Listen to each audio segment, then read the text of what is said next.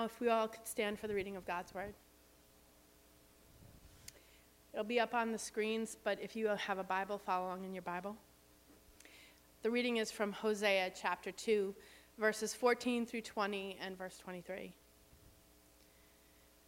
But then I will win her back once again. I will lead her into the desert and speak tenderly to her there.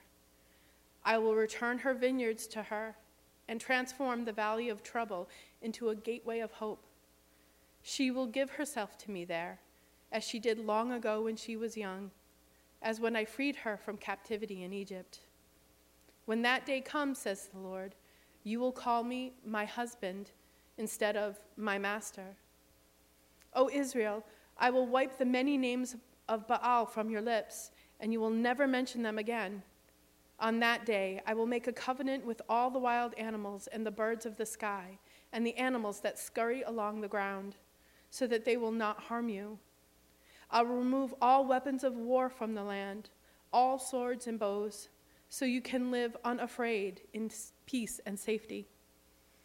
I will make you my wife forever, showing you righteousness and justice, unfailing love and compassion. I will be faithful to you and make you mine, and you will finally know me as the Lord. I will show love to those who I called not loved, and to those I called not my people, I will say, now you are my people, and they shall reply, you are our God. This is the word of God. Let's pray for the sermon. Lord God, thank you for loving us so deeply and so much, and forgiving so much, and calling us back again and again, so that you can continue to love us and lift us up. Lord, I pray for Kyle as he gives you the word this morning, gives your word this morning. Help it land in our hearts and grow, that we can show that love to others in the world. In Jesus' name. Amen. Thank you. You may be seated. So this morning, we're beginning a new sermon series, which I'm thrilled about, and I hope that you are too. So if you're my age or younger, you might know who the neutrinos are. Does anyone know who the neutrinos are? No Teenage Mutant Ninja Turtle fans in the room?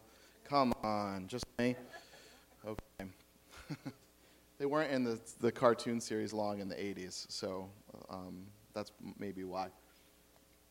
I was a mega fan. Well, the neutrinos were a race of extra-dimensional humanoid teenagers from Dimension X, which was in the multiverse. How many people are confused already? Okay. Just consider them aliens, okay? That's an easier way to identify them. They were aliens. And they were introduced into the cartoon series in the 80s in the second season. And we learn in this series that one of the turtles, Michelangelo, I believe he had the orange mask, that he was falling in love with the neutrino Kala from Dimension X. I was about 8 years old at the time when this turtle-alien romance budded between the two, and I was fascinated. Little 8-year-old Kala, who was, again, a fake cartoon character, began to win my heart, and I began to see what Michelangelo saw in her. It's interesting as children how familiar we are with romance from the earliest of ages. And we can make up things like the multiverse, and some of you hardcore multiversers are saying that it's real and that it's not made up. I'm sorry, but I don't think it is real. But we can make up things like the multiverse and Ninja Turtles and neutrinos, but we didn't make up romance. Isn't that true? Romance is in the air. It's spring. April showers bring May showers, May flowers.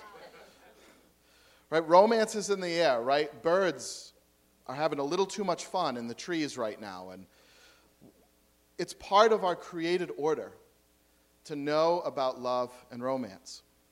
Now, I'll have to admit to you that when I was 8, I had a little crush on Kala, the neutrino.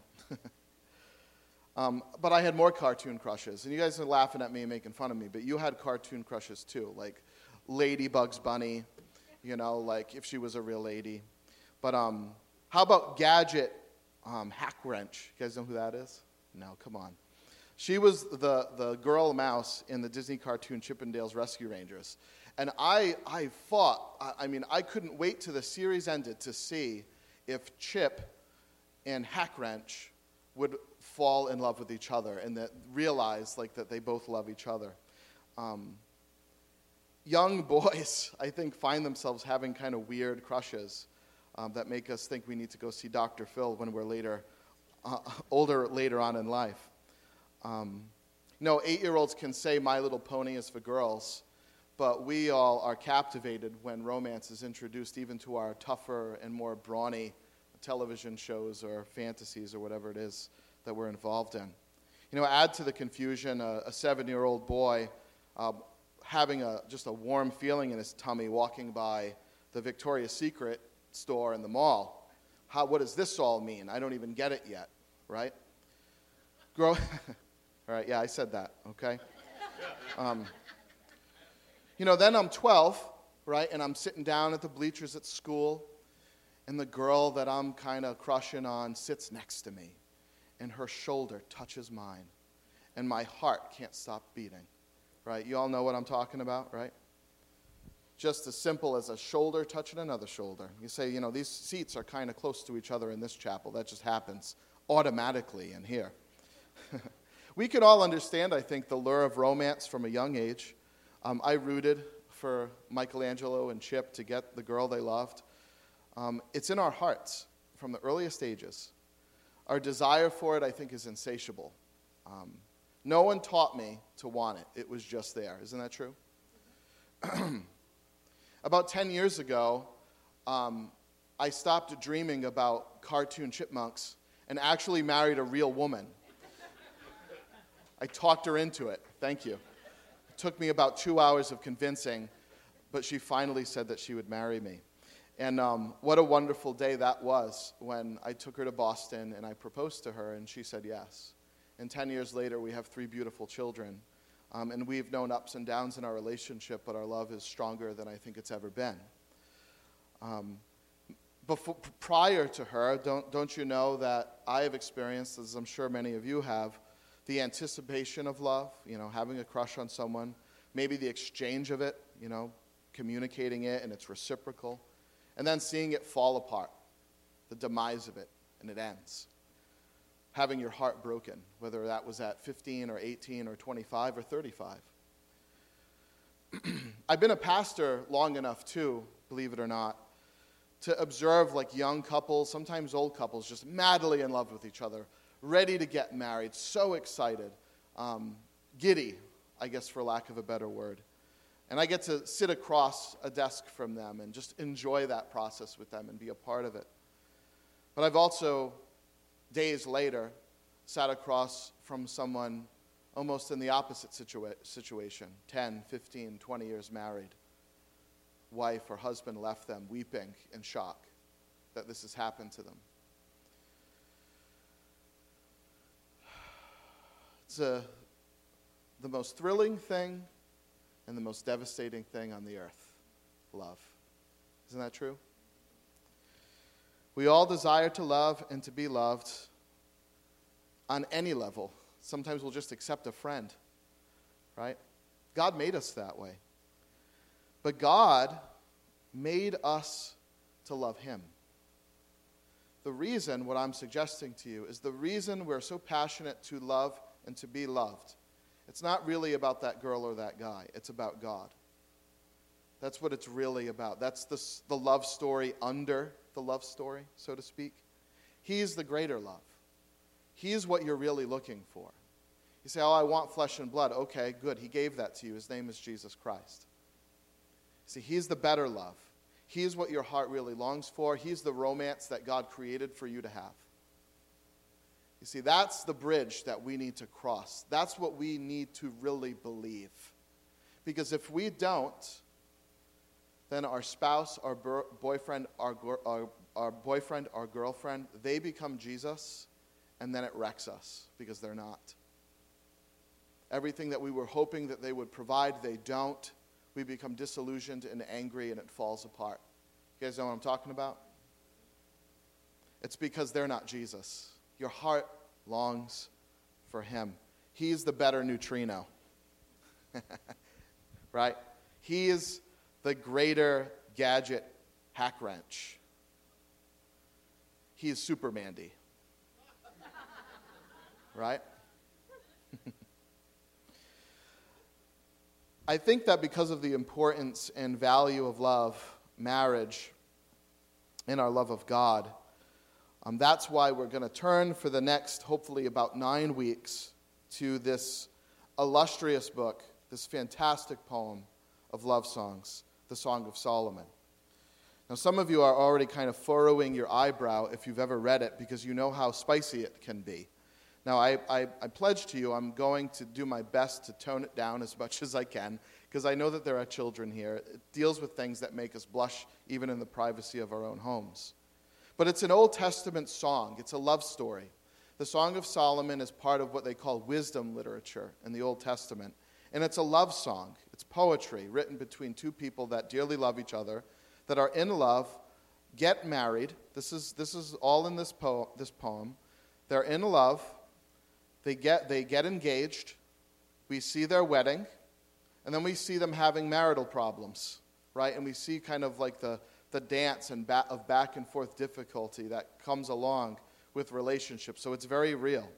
So friends, if you're young or old or single or married, widowed or divorced, maybe happily married or unhappily, maybe jaded or crushed at the whole idea of love, this sermon series is for you. It's not just for married people.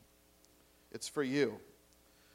For the past 6 months, we've learned how to navigate through trauma and suffering through our faith in Jesus Christ when we went through 1 Peter. And now I want to turn that on its hinge, and I want to express to you the exhilarating love relationship that God wants with you. How loved you are, how cherished you are, the friend that you have in your relationship with God if you know him. And if you don't know him, I want to introduce you to him, to the one that you've always been after all along. He's the better romance, the greater love. And at the same time, I think by looking at how God loves us, we'll also learn how to love each other in our relationships with each other. How to nurture our passion with God, how to nurture our trust in him, how to understand the safety that's involved in relationship with him. And some of you, if you've been through awful relationships, you don't think relationships are safe. You think they're very dangerous places. So you don't enter into them anymore. You see, I want to introduce you to God, our Father and Savior Jesus Christ. He is the safest bridegroom you'll ever meet. So our new series is going to be titled The Love of Loves. The Love of Loves. You see that on the screen. I borrowed that title from a wonderful book by Philip Ryken, titled by the same name, The Love of Loves. And it's worth the $10 if you have it to go on christianbooks.com or amazon.com and buy it. It's a wonderful little book. I'm leaning a lot on it for this sermon series, and it's worth the price for sure. Our sermon text, of course, that we introduced today's sermon series is from Hosea. Okay? That doesn't make sense, but hopefully it will by the end. I don't want to expound this text this morning. I'm not really going to expound any text in the Song of Solomon. I just want to introduce you to this wonderful book to show you why we're looking at it, okay? If you're looking to the Bible for an example of a passionate and permanent love relationship between a man and a woman, this is the best place to go. The Song of Solomon, it doesn't give us what the Bible's ethics are on sex and romance and marriage and all this. It doesn't describe a theology of marriage. It only complements it. It only follows what the Bible prescribes in other places. It doesn't really tell us when or how or to whom you should get married. It hints at these things because it's not so much a how-to, but rather it's a vision of what a healthy marriage between a man and a woman should look like, and also what a healthy relationship with God looks like. Okay? So we don't teach this is a song. It's a poem. And poems, as you know, don't primarily teach. They tend to rejoice. Isn't that true? They tend to do more than just give us kind of abstract concepts. So the love song is complementing, like I said, what the Bible teaches about marriage and even sexual ethics. So we can learn from these, and we will learn from these, the dynamics of love and marriage, but it's more about the actual shared love between two people. It's almost like watching a love story. It's like watching a love movie, right? A romantic movie. The book, you'll notice, is unashamed to talk about things that would make us blush if we talked about them with each other. It's not embarrassed to bring issues up that relate to sexual union or marriage or what even is the goal of love. It's a book of love songs. It's a book of poetry.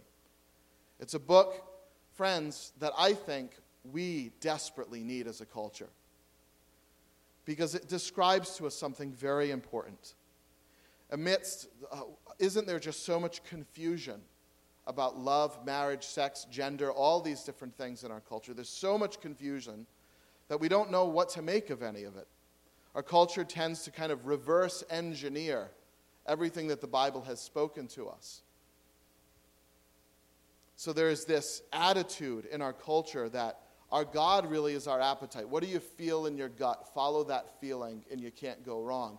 That's sort of the message that our culture tells us.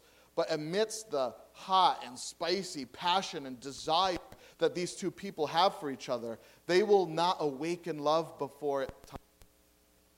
They submit to God's word before they submit to their bellies. Isn't that interesting?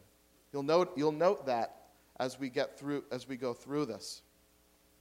Now you might have trouble. How many people have a hard time understanding poetry?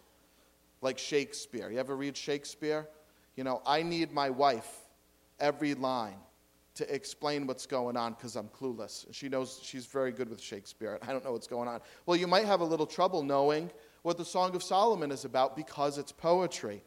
It's about the love between a man and a woman. It really is. But poetry tends to evoke rather than explain. Figures of speech aren't explained to us. Like, so for example, your hair is like a flock of goats. See, that's what it says in Solomon.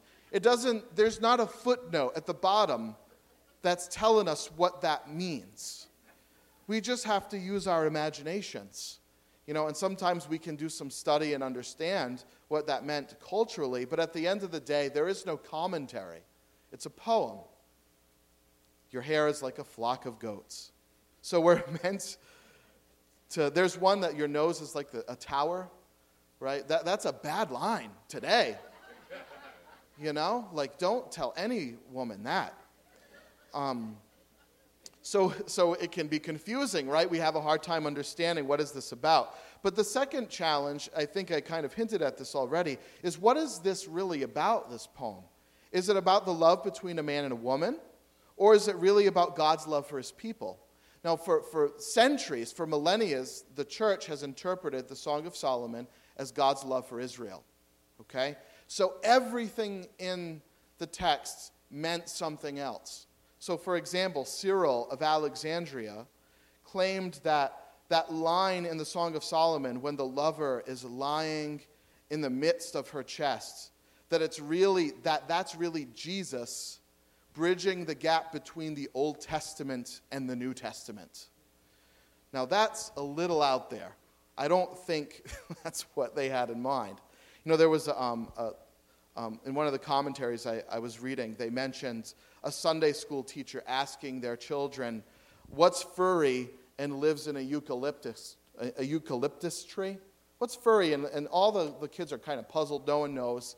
So they look to the pastor's kid, because that's sometimes what people do. Just be careful. They don't know everything about theology just because their dad's a pastor.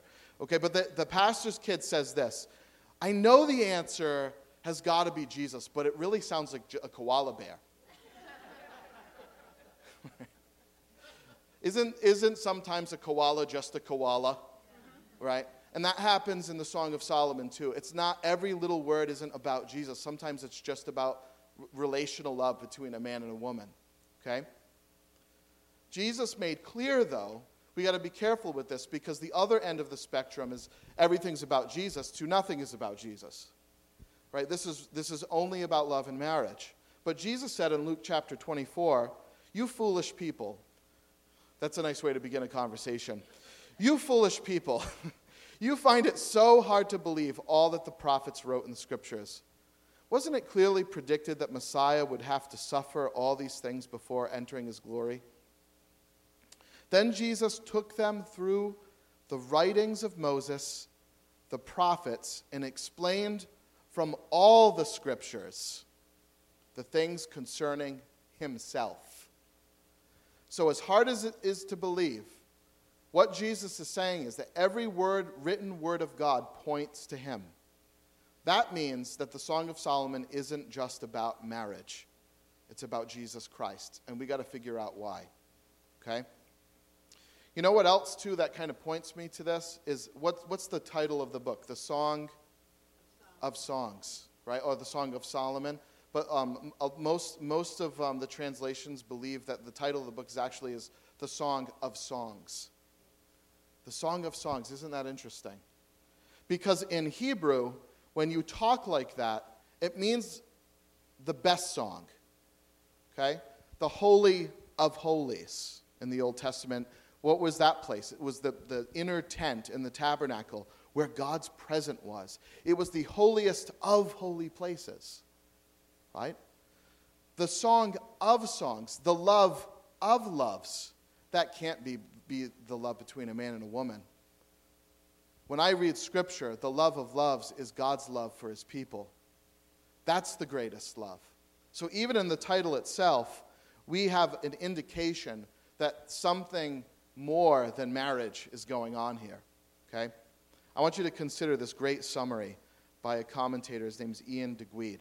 He says, "I take the song to be a poem about two idealized people, a man and a woman, whose exclusive and committed love is great. But like all loves in this fallen world, are far from perfect.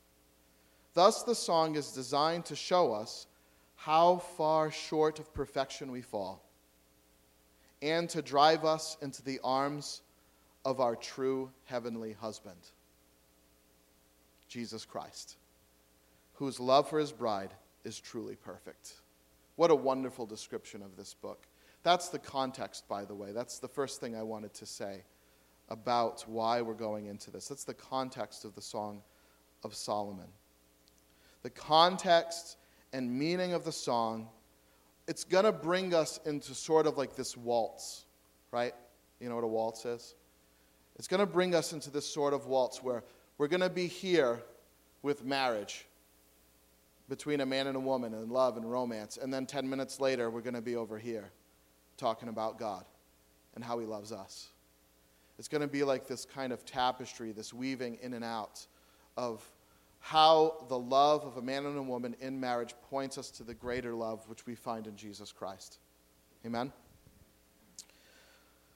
The second thing I want to introduce to you this morning is the rise and fall of romance. So that was the context.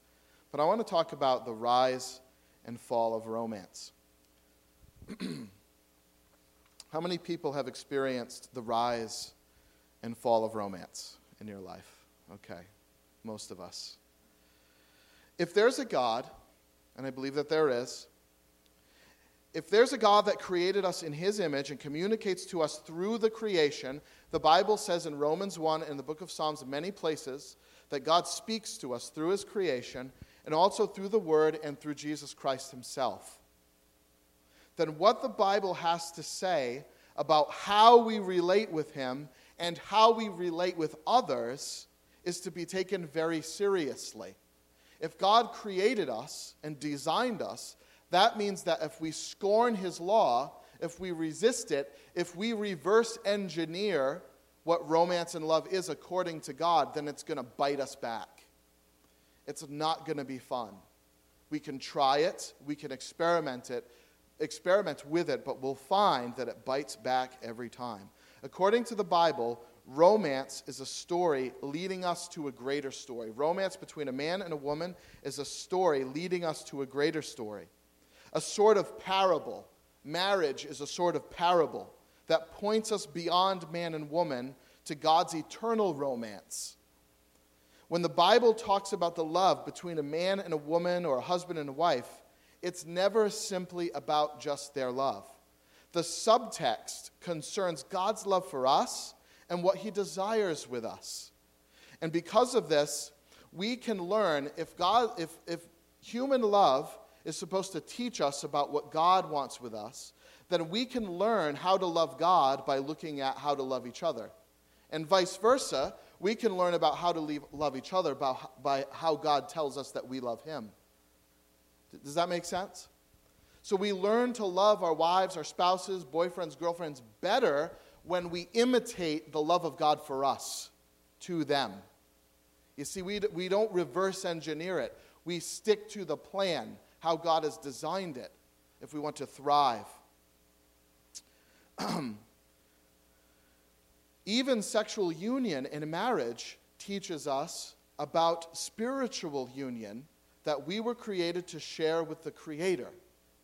Humankind did not invent sexuality. God did. And he designed it not only to create a union between a man and a woman, he designed it to teach us to know the union that he desires with us, the love relationship that he is after with you.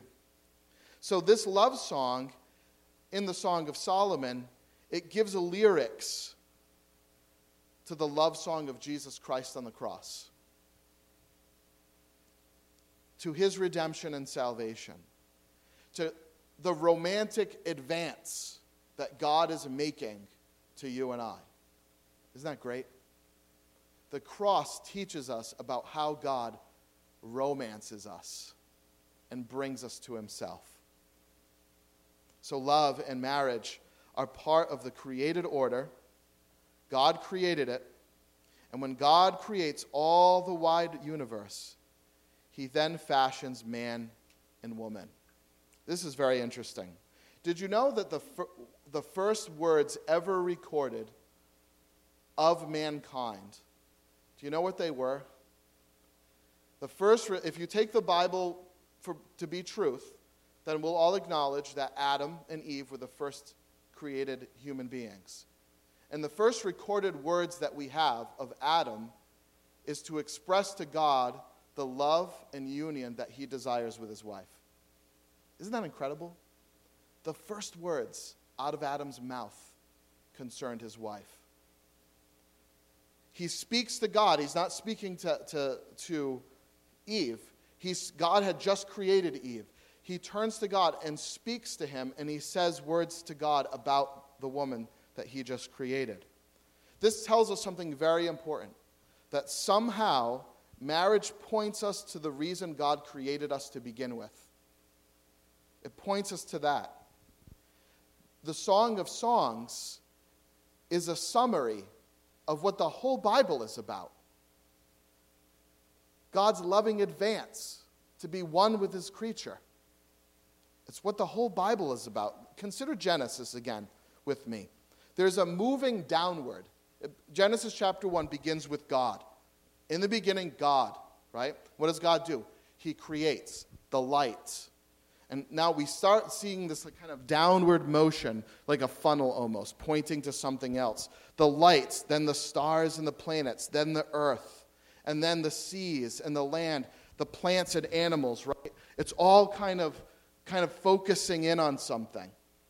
The plants and animals, then it moves to the man and to the woman to marriage. It crescendos in this theme of marriage.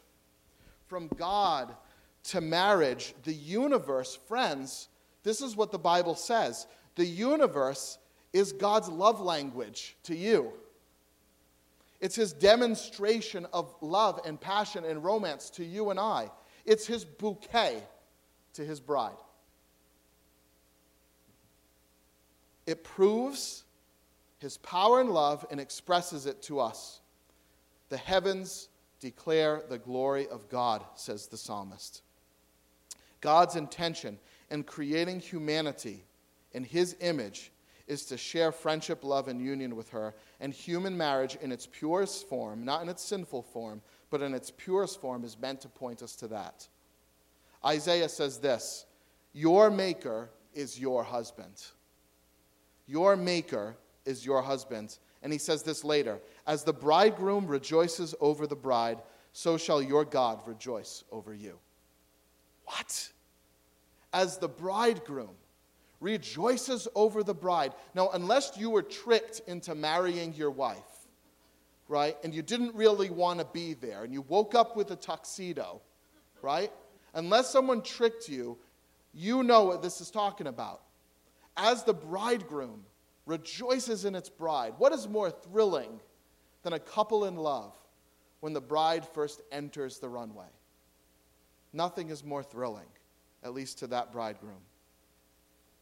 As the bridegroom rejoices over the bride, so shall your God rejoice over you. God loves us. He's in love with us. And friends, he calls us to be in love with him.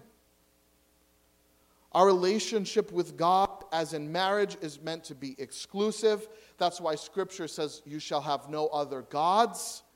So God in Exodus 20 is a jealous God. He refuses to share his bride's affection with any other grooms. You see, as in our marriage, we should refuse to share or give our affection to any other spouse. Suddenly, in the New Testament, the bridegroom shows up, Jesus Christ. Here he comes, and John the Baptist ushers the way. And what does John the Baptist claim about himself? I am the friend of the bridegroom, because he has arrived. Something tragic happens, though. God's bride, his creation, commits spiritual adultery. We pant after other gods and lie with them. We believe that they're what we need. We believe that our joy and happiness is found in the affection of something else beside our Creator. We pant after other gods. We worship everything but God. Satan winks his eye at us, and we respond. So we play the harlot, and we worship other gods on every high hill and every city square, worshiping the created thing over the Creator. All of us are guilty of this. God has proposed marital fidelity to us, and we have rejected it and turned to everything but him. So you know that in Jeremiah chapter 2 through 3, God divorces humanity, his people, because they've prostituted themselves to other lovers. Very strong language in the prophets in the Old Testament. It is not pretty. And Riken again notes, humanity has a ferocious appetite for worshiping other gods, for sleeping with other lovers. Friends, that's what it's like when we say that God isn't enough. We turn to money or sex or power or any other idol that we think can save us. But enter stage right, Hosea. This is beautiful. Please pay attention to this, because this is for you. Hosea is told, shockingly, by God to marry a prostitute. Why would God do this? Because yet again, he's using marriage to illustrate to us what he wants with us and what's happened in our relationship to us. Remember, this isn't just the rise of romance, it's the fall of romance. So God says, Hosea, marry a prostitute, because I want to show you and Israel just how serious it is to reject our identity as God's special creation, as his bride. Friends, our desires are so distorted by sin. Our sin is so serious that we don't even get it. How much damage it's done to our own spirit, how much damage it's done to the people around us, what it's done in our relationship with God. God says, I've divorced you. Without Jesus Christ, you're divorced from your loving God in heaven. You are outside of his care. What's more important this moment to be made right with him again? You see,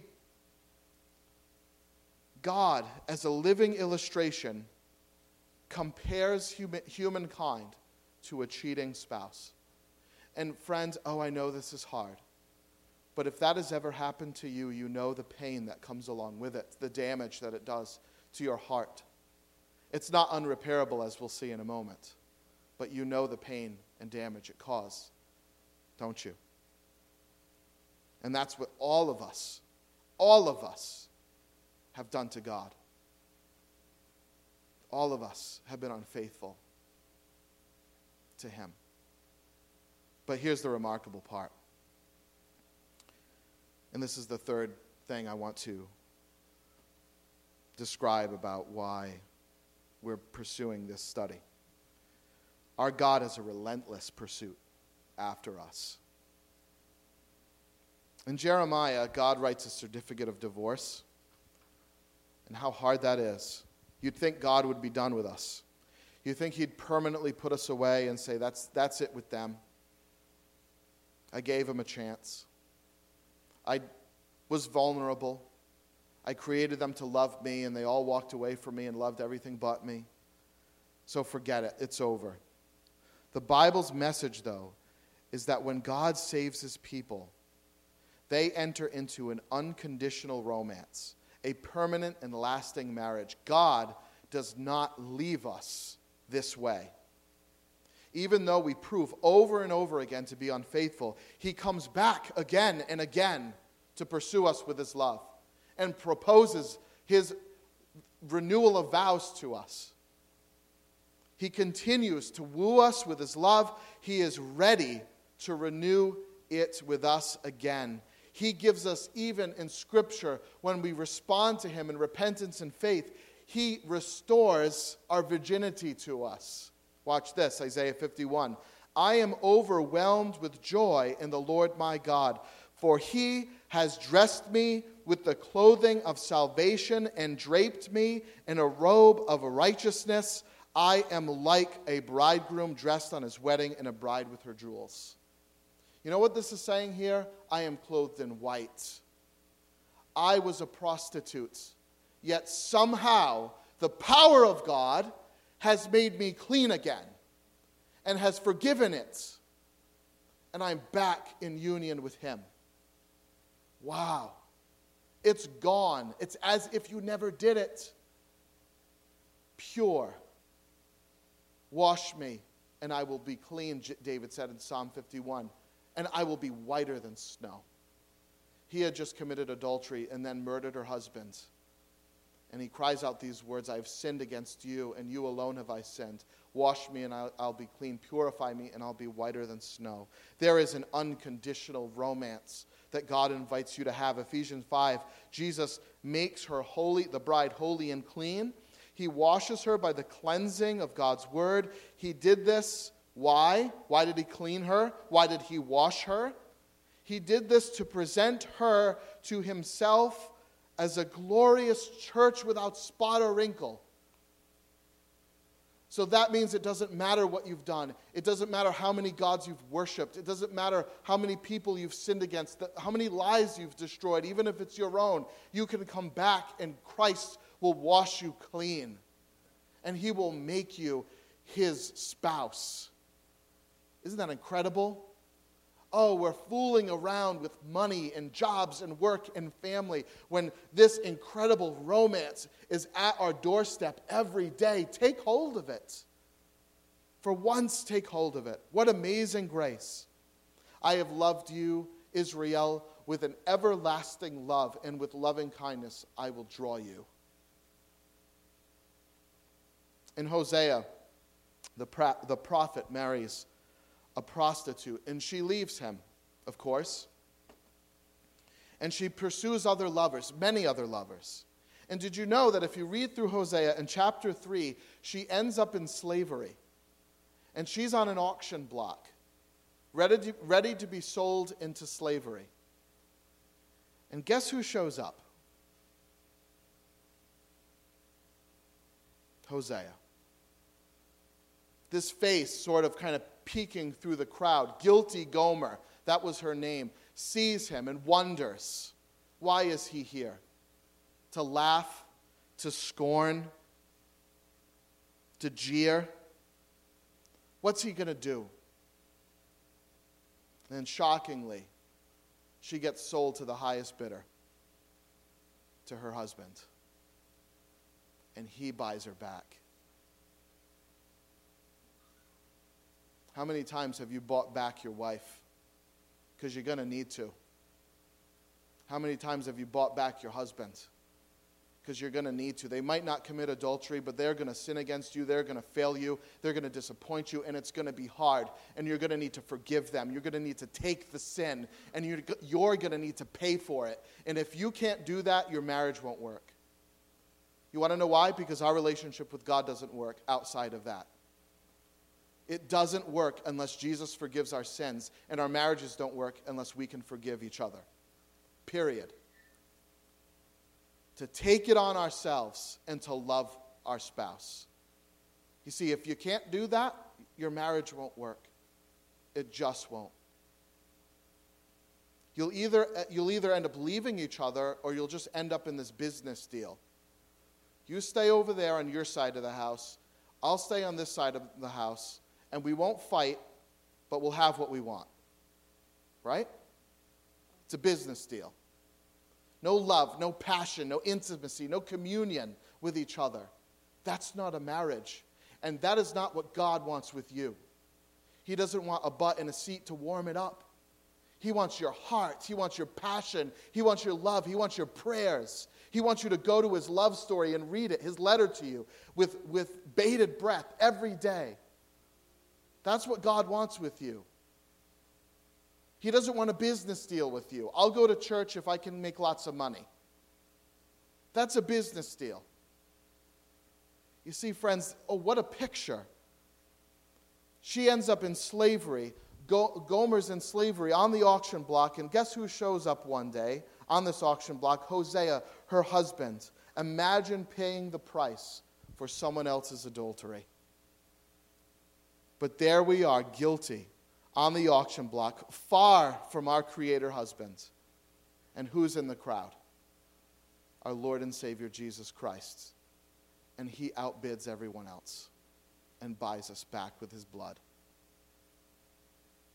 Oh, friend, will you come down from the stage, from the slave market of sin, and be free in your wedding with Christ and be married to him? Would you do that? That's the love of loves. That's what marriage is meant to point us to. But then I will win her back once again. I will lead her into the desert and speak tenderly to her there. She will give herself to me there, as she did long ago when she was young. And you will call me my husband. O Israel, I will wipe the many names of Baal from your lips, and you will never mention them again. Charlie who? Susan who? Thomas who? All of your adultery is gone. You'll never even remember them. I will make you my wife forever, showing you unfailing love and compassion. Now, this is in Hosea. This is God speaking to an adulterous wife who is a prostitute. These are the words, like, as bad a scenario as you could imagine in your marriage. And this was the words of the husband. I will wipe away the Baals from your lips, and you will never mention them again. I will make you my wife forever, showing you unfailing love and compassion. I will be faithful to you, and I will make you mine. And you will know me as the Lord. I will show love to those I called not loved. You remember God divorced Israel. He called them not loved. He called them not my people. But now, because of Christ and what Christ has done, I will call love to whom I called not love. I will say, now you are my people, to whom I called not my people. And they will reply, you are my God. Oh, come on, friends. Where are you at this morning? The Song of Solomon is about love and marriage, but it's about so much more than that. This is the best job that I could do describing what marriage really is all about and what romance is really meant to point us to. We've been so unfaithful. Oh, is there any sin we haven't committed? Isn't that true? Pride, jealousy, slander, greed, gluttony, lust, everything. I mean, you name it, we've done it multiple times, probably today. So there we stand in our own sin on the auction block, guilty, slaves to all of our fake grooms. But Jesus, arms extended, buys us back with his love. Will you come to him? Will you reach your hand out and come down? Come down, friend.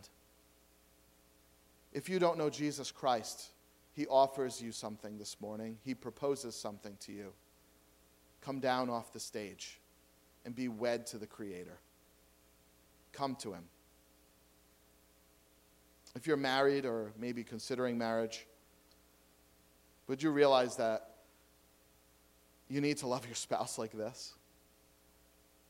That's the kind of sacrificial love. That's the hard work that Jesus went through to marry us. If you're single, would you pine for Christ and not a husband or a wife? You know, there's a better bridegroom preparing a place for you right now, who has promised to return for you with all his holy angels. A husband is not God. A wife is not Jesus. So come to him and trust him. Next week, Song of Solomon, chapter 1, verse 2. Kiss me and kiss me again, for your love is sweeter than wine. Who do you know that doesn't need the sweet, forgiving, gracious, and lovely kiss of our Savior? I hope that you can bring him next week. I hope that you'll be here next week, because we're going to start talking about this next week. Let's pray. Dear Heavenly Father, thank you so much, Lord, for all that you've done for us. We thank you, Lord, for Jesus Christ.